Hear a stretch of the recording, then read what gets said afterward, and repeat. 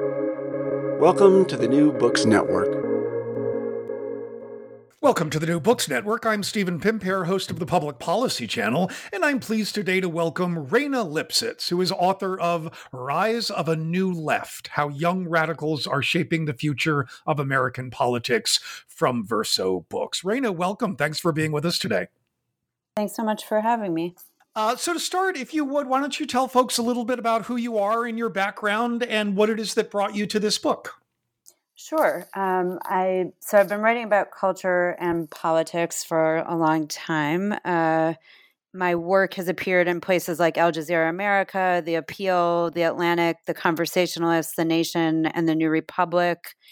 Basically what led me to write the book is that I'd been doing a lot of reporting in the last 6 years on sort of new progressive candidates. And I wanted to paint a more nuanced portrait of who these energized young people were, where they were coming from, what was driving their politics. That was sort of the main motivation. And I also wanted the book to focus really more on the people on the ground and not just the big rock star political figures whose names everybody knows. I think there have, as much as I am interested in AOC, and she is in the book, she is a figure in the book because I was able to interview her twice for The Nation. And I'm interested in people like her and Bernie Sanders, but I think that they are pretty well covered. So I wanted to write a book that was a little bit broader and had to do with people you don't hear as much about.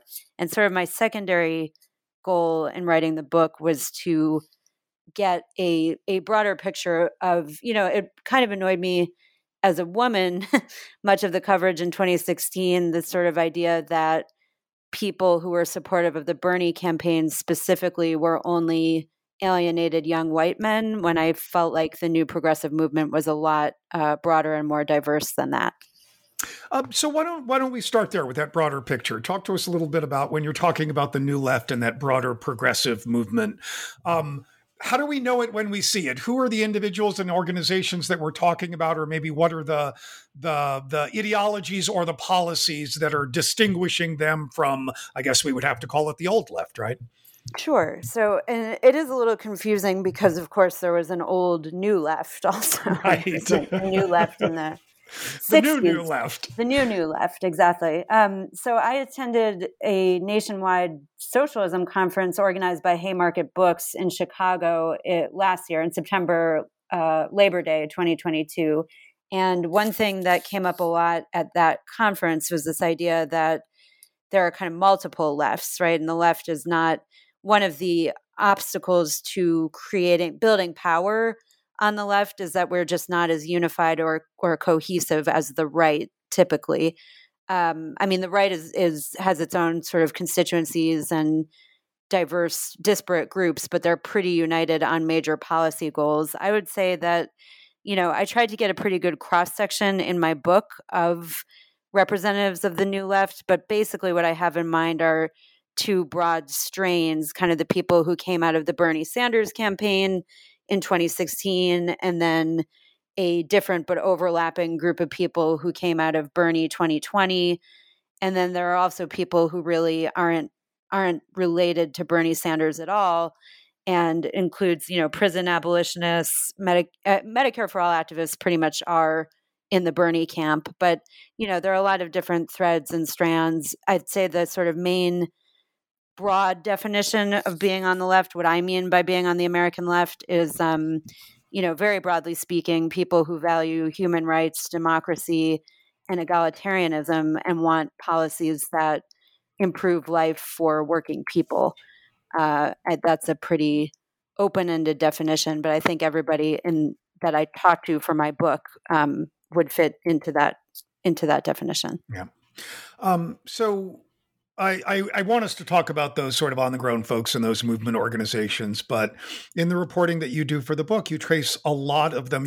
You out of many of their mouths comes some kind of a radicalization story that often does begin with Bernie Sanders, either the 16 or the 20 campaign. And I've been reading a bit recently about Chicago and other sort of large scale teachers unions in particular, and their increasing militancy.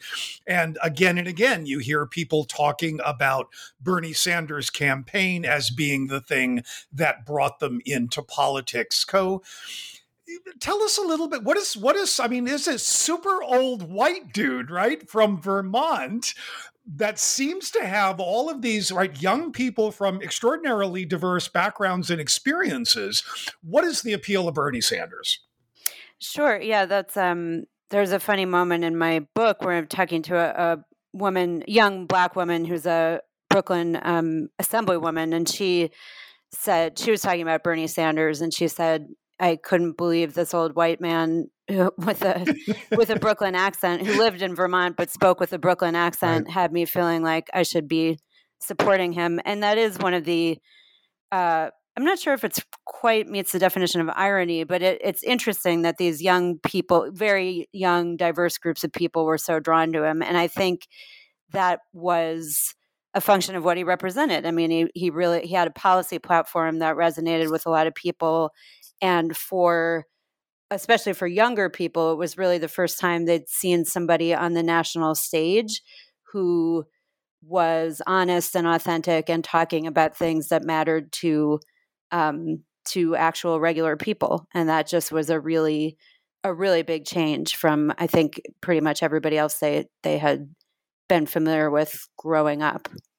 So before we turn our attention to talking about some of those leaders in the movement organizations, anything you think it's important for us to know about the so-called squad, right? This is the AOC, Cori Bush, Ilhan Omar, Rashid Tlaib, maybe Jamal Bowman, maybe Ayanna Pressley, depending on what day of the week and where you want to focus. What do you want to say about sort of that collection of primarily young women of color in the House, and what you think people might not know about them if they're only seeing sort of superficial coverage of them? That's a good question. I think that one of the challenges for the squad, and when I started writing the book years ago, so it was kind of a different set of circumstances and narratives. I think it's very exciting that we finally have in Congress granted a very small caucus, but a caucus of people who are united on policies like Medicare for All and a Green New Deal, and are supporting, have a specific vision and a cohesive kind of policy platform that they all support. I think that's the most important thing about them. I do think that the last few years have shown some of the limits of that model, and I think that it's really impressive what they've been able to do, but part of why the narrative gets collapsed in the kind of broader image of these people in mainstream political reporting is that being in Congress structurally forces you into, there's just not much you can do until you either have a much larger caucus or figure out how to exert power as a tiny group of people, which we've seen on the right you can do, right? I mean, it's possible to do that. It depends on, and there are these various strategy disagreements behind the scenes all the time about when and how to use that leverage, or what kind of leverage you even really have. I think that in Congress, what happens is you all get sort of funneled into this thing. I mean, it came up a lot in 2016. Oh, well, Bernie and Hillary Clinton voted the same way 98% of the time. That was the big talking point. I may have gotten that percentage slightly off, but they voted together a lot. And that's because those are the bills that came up for a vote, right? I mean, Congress is sort of narrows the horizons of what you can do more often than it is a place where you can make really big changes, especially in the last 50 years when we haven't had any sort of major groundbreaking federal legislation. The biggest thing I'd say was Obamacare, and we've seen the limits of that in recent years as well. But so I think that I think it's very exciting that they're there. I think they've it's important, and it's also not an accident that they're young, diverse people. They were recruited that way on purpose by leaders by people like Waleed Shahid of Justice Democrats. And I think that was a deliberate strategy on the part of Justice Dems. So they've done a lot, they've accomplished a lot, but also they need to figure out now where they're going and how to use the power they have and how to grow their caucus. Yeah. Perfect. So let's use that as a segue. You mentioned Justice Dems. Lay out for folks who may not be familiar what you think sort of the handful of key left movement organizations are, and then maybe tell us a little bit about each of them and how they're similar and how they're different.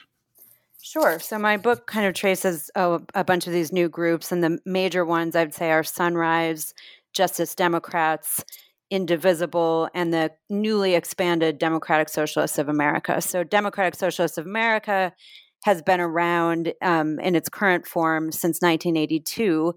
But of course, as anyone who is interested in politics, American politics knows, it went through a major growth spurt connected to the Bernie campaign starting in 2016 and gained overnight, essentially overnight, but actually within a few years, tens of thousands of new members. So these groups, they are very different. DSA, of which I am a member, is a membership organization. So that's the biggest difference. And they are democratically structured. And I think that has, like all structures, has its pluses and minuses. I think that people who really strongly believe in democracy and collective decision making are generally pretty happy with it, but it does make it harder to move, I guess, nimbly is a good way to put it. And that's sort of what Alex Rojas, who runs Justice Democrats, said to me in an interview. She said,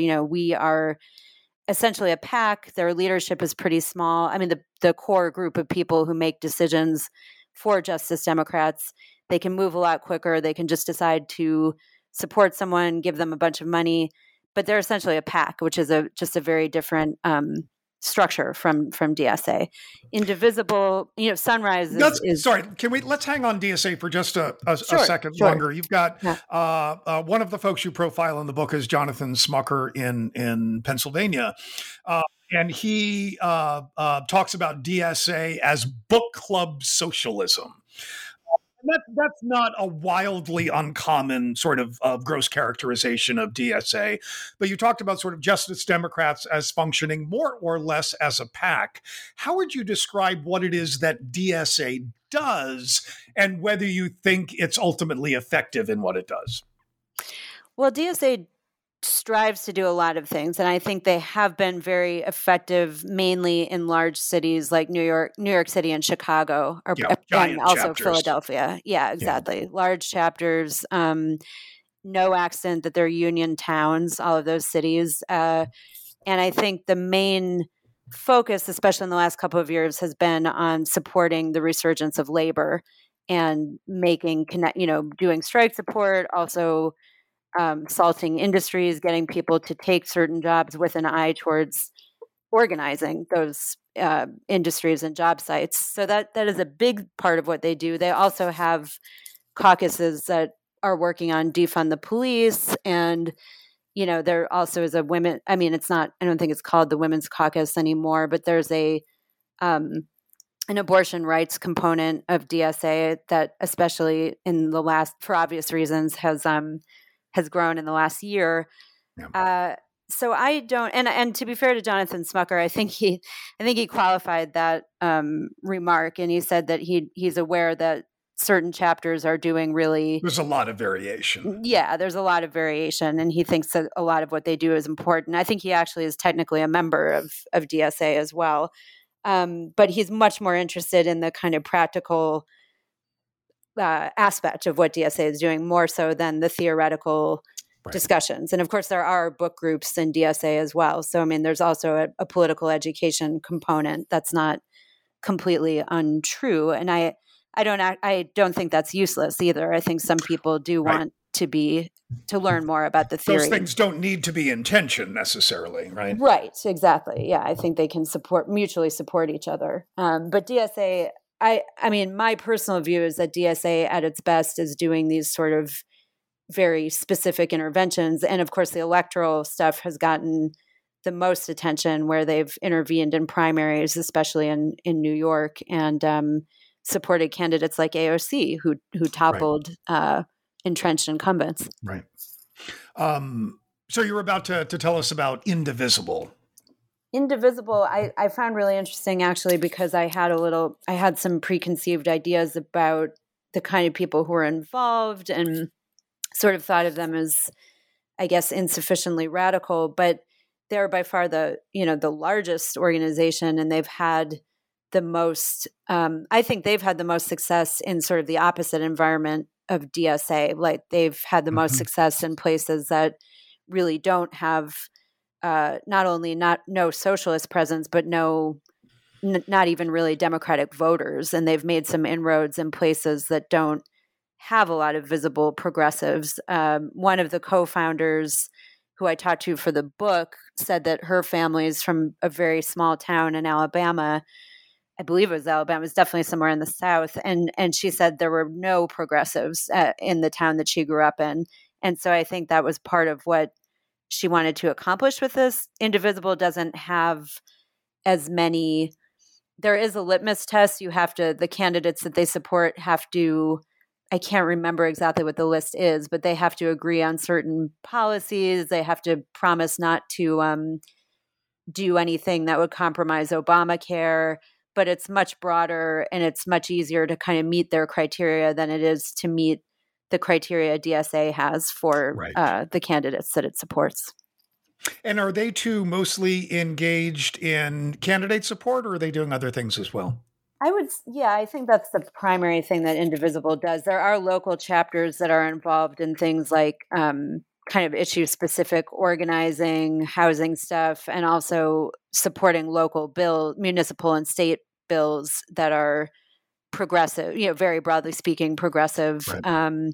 So they are doing some issue-specific work as well, but mostly what they do is, I believe, is support candidates.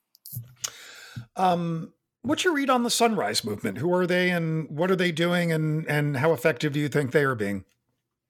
So Sunrise Movement is also a really interesting group, and they are pretty entwined with Justice Democrats. I think a lot of overlap on those boards and on the kind of the founders of them have some people in common. I do think Sunrise had a moment of being really extremely effective, and they kind of single-handedly made the Green New Deal something that Democratic candidates, major Democratic candidates for national office had to take a position on. That's a pretty impressive victory. And they were behind, I think they helped get the Inflation Reduction Act over the finish line. Yeah. I think that in other ways they haven't, they're really just the most radical and effective environmental movement or environmental organization that has come out in the last 5 years, really in the last 10 years. So I'm impressed by what they accomplished with respect to the Green New Deal. That said, we don't have a Green New Deal. And I think they, like some of these other groups, are sort of hitting not exactly a wall, but an inflection point where they need to make some, and they have been having these internal conversations about where do we go next? How can we leverage what we've done? They worked really, really hard on Build Back Better, and that also basically fell apart. And many of the best parts of that were just stripped out and didn't get done. So a lot of these groups, there's a learning curve. These are very young people, and it's amazing what they've accomplished. And it's also clear that there are limits, especially structurally, with the system that we have. Although that said, you mentioned the Inflation Reduction Act, which, name notwithstanding, was not an inflation bill. It was a climate bill, and included, depending on how you do your math, some non-trivial portion of the Green New Deal agenda, right? It did, yes, and they issued a statement that was pretty interesting about that bill, and they basically said it did some really important, really groundbreaking things, made historic investments in combating climate change, and it was not nearly enough and didn't go far enough and isn't being funded to the adequate, commensurate with what we need. And I think that was a very interesting example to me of what an organization can. I mean, that's part of the goal of these organizations is to be honest with people about what is happening and to be both. It's a difficult balance to celebrate wins and progress and also explain why and when it's not good enough and what we need to be fighting harder for. Yeah. And to circle back a little bit, it's part of why there are some folks who are already accusing AOC of being co-opted or selling out, right? The Yes. tensions between, right, the difference between being an outside movement actor trying to push on the system and being inside the system functioning within it. It's a very old problem, right? Those are Yes. very different things. Exactly. I think that's right. And I think that is one of the main tensions that these groups are dealing with internally, and also we can see from what's happening and what they have done and what they haven't been able to do where those limits are. Yeah. So speaking of internal tensions, what's your read on what's going on with organized labor at the moment and recently? I think that's actually a very exciting. We're in an exciting moment for organized labor. I think that a lot of these tensions are old, right? I mean, as you pointed out, they're not. It's not exactly new for people to say, "Can you stay radical when you become an elected official, when you become an incumbent, when you become a member of the establishment?" And similarly, I don't think it's new to say that there are divides within the U.S. labor movement, and there's a sort of influx of young radical energy, also a lot of educated people, I mean, college educated people. So, DSA is, I would say, I don't think it's as white an organization as it's been portrayed as in the media, but I do think it's a pretty college educated organization in general. That is most of the people who have joined it and are active in it. And so part of it is, my one of my uncles was the head of Western New York Labor Coalition in Buffalo for a long time. He just recently retired, and he worked with Teamsters, and it's a different population. The kind of traditional stereotype of labor is old white guys in hard hats. New labor is a lot of women and people of color in care roles, domestic workers, home health aides, people like nurses, hotel workers, exactly. And now just recently, just in the last couple of years, there's another strain of people, which is a woman I just interviewed for a Crain's New York profile, whose name is Alyssa Court, who runs the Economic Hardship Reporting Project. And she had her description of it was the black turtleneck organizers. And she was praising them. These are museum workers, highly educated people, museum workers, new media people, a lot of newsrooms, a lot of magazine made, Condé Nast, I think was, just went through a successful college instructors. Yes, exactly. Yeah. That's right. Right. Academics, and grad students, graduate student workers. And so that's where the tension comes from, right? Is that there are these very distinct constituencies and they don't always see themselves as part of, as politically aligned. And I think that is actually a big project of DSA and a lot of these other new organizations, also Working Families Party. I mean, that was why Working Families Party was founded originally, was to kind of unite these sectors and unite nonprofit workers with more traditional labor constituencies. And I think we've seen some really promising and exciting developments, and there has been an upsurge in labor and also in militant labor.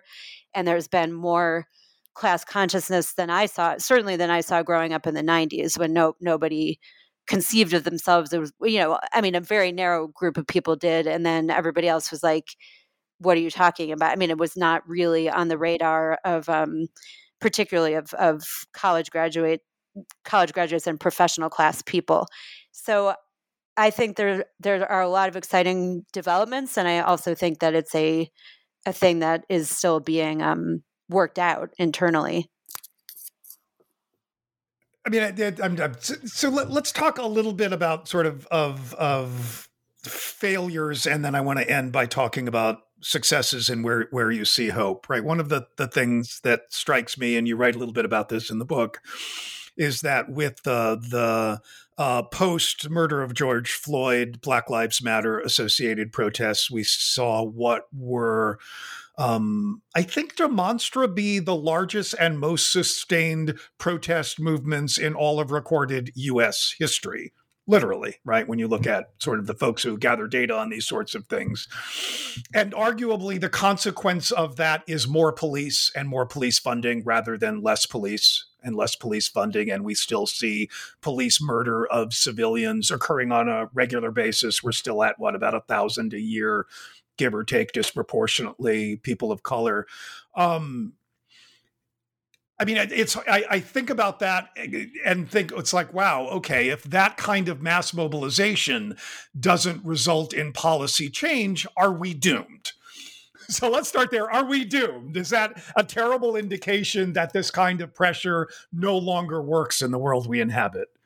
I don't think so. And here, I mean, I certainly was disappointed with where we ended up on police accountability issues as someone who's written a lot about this in recent years. And it is kind of shocking. What you just said is true, is the largest action in history, millions and millions of people in the streets for weeks on end. I think there are a lot of reasons why that didn't add up to major federal legislation. One of them is that there was no clear leader of those actions, right? In many ways, they were spontaneous. There were a lot of different groups involved. There were individual people who stood up and started some of this. So it wasn't part of a cohesive, to some extent, it was, I think you could draw a parallel with Occupy, right?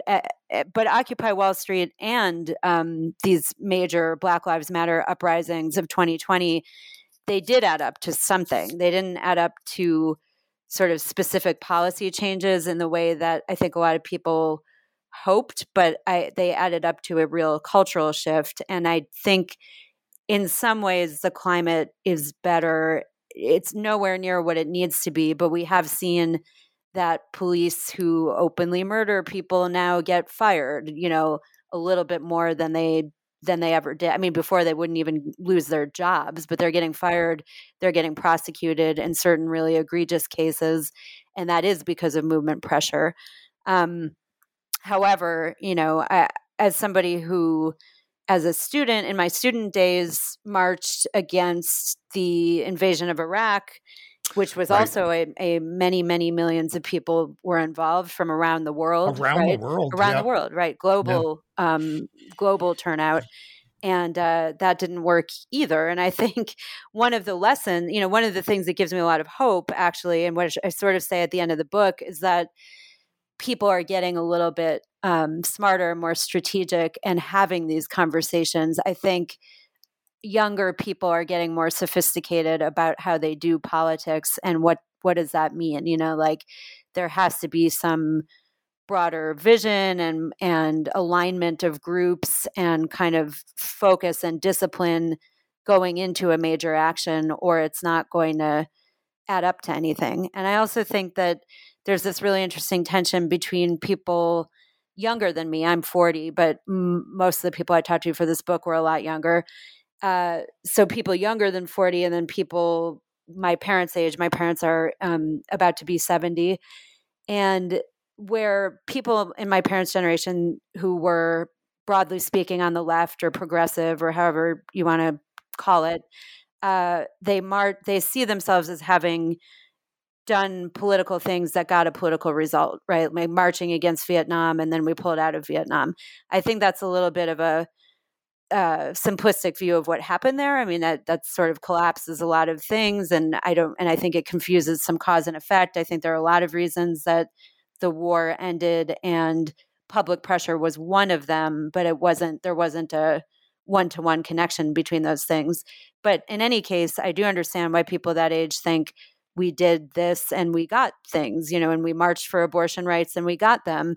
And people today who are under 40 don't have any experience like that. They see that if they did things, if they were involved in politics, it didn't work. They rallied behind Bernie and he didn't win, and they wanted the Green New Deal, rallied behind the Green New Deal, and we don't have a Green New Deal. So part of the thing that we have to figure out going forward on the left is how do we connect our actions with our desired outcomes? And that's a very challenging thing to do because we have a fundamentally anti-democratic structures like the Senate, like the Electoral College, these things that are keeping us from achieving, policies and legislation that have broad popular support. Yeah. And as you quote AOC sort of semi-famously saying a while ago, in no other political system on the planet would she and Joe Biden be in the same party. That's right. Which was so perceived as an insult or a swipe or something. And I really think she just meant it as a political observation. It's a statement about the constraints that the system itself places upon the ability of sort of that concentrated left power to achieve successes. That's right. Yeah.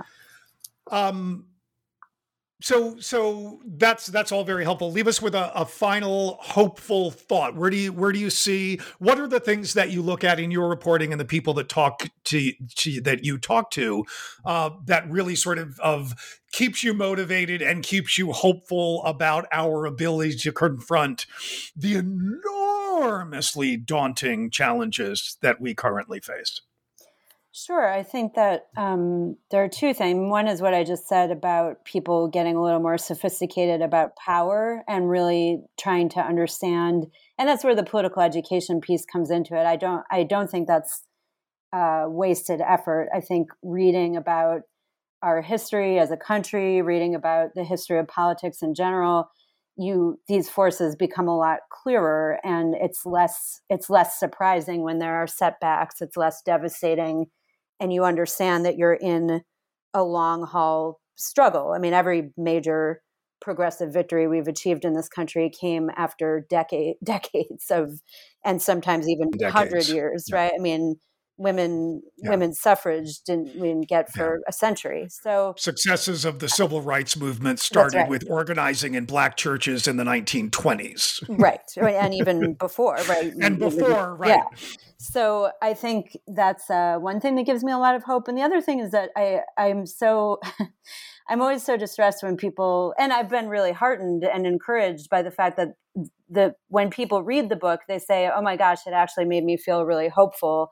I think people think it's going to be a bummer, like when they see the title or when they read some of the less cheery parts of it, like you were talking about the fact that we don't have any federal legislation addressing police brutality. But really, to me, what I learned from researching it and from talking to all of these people is that the arc of the moral universe is long, but it doesn't bend toward justice without sustained human effort. And we can do that together. And that's not I think people think of that as kind of a crushing obligation, but it is not just an obligation. It's a way of building community, and it's a path out of the darkness. It's a path to joy and hope. And I think especially after the coronavirus, the last 3 years of political turmoil and a literal plague, that killed 1 million Americans and millions of people around the world, that's something that's really needed. And I think more and more people are interested in that and having a real political life, a life of civic engagement that isn't just about tweeting or insults on the internet, but is about building something together. You're listening to the Public Policy Channel of the New Books Network, and we have been speaking with Reyna Lipsitz, who's the author of The Rise of a New Left, How Young Radicals Are Shaping the Future of American Politics, new out from Verso Books. Reyna, thank you so much for joining us today. Much appreciated. Thanks so much for having me.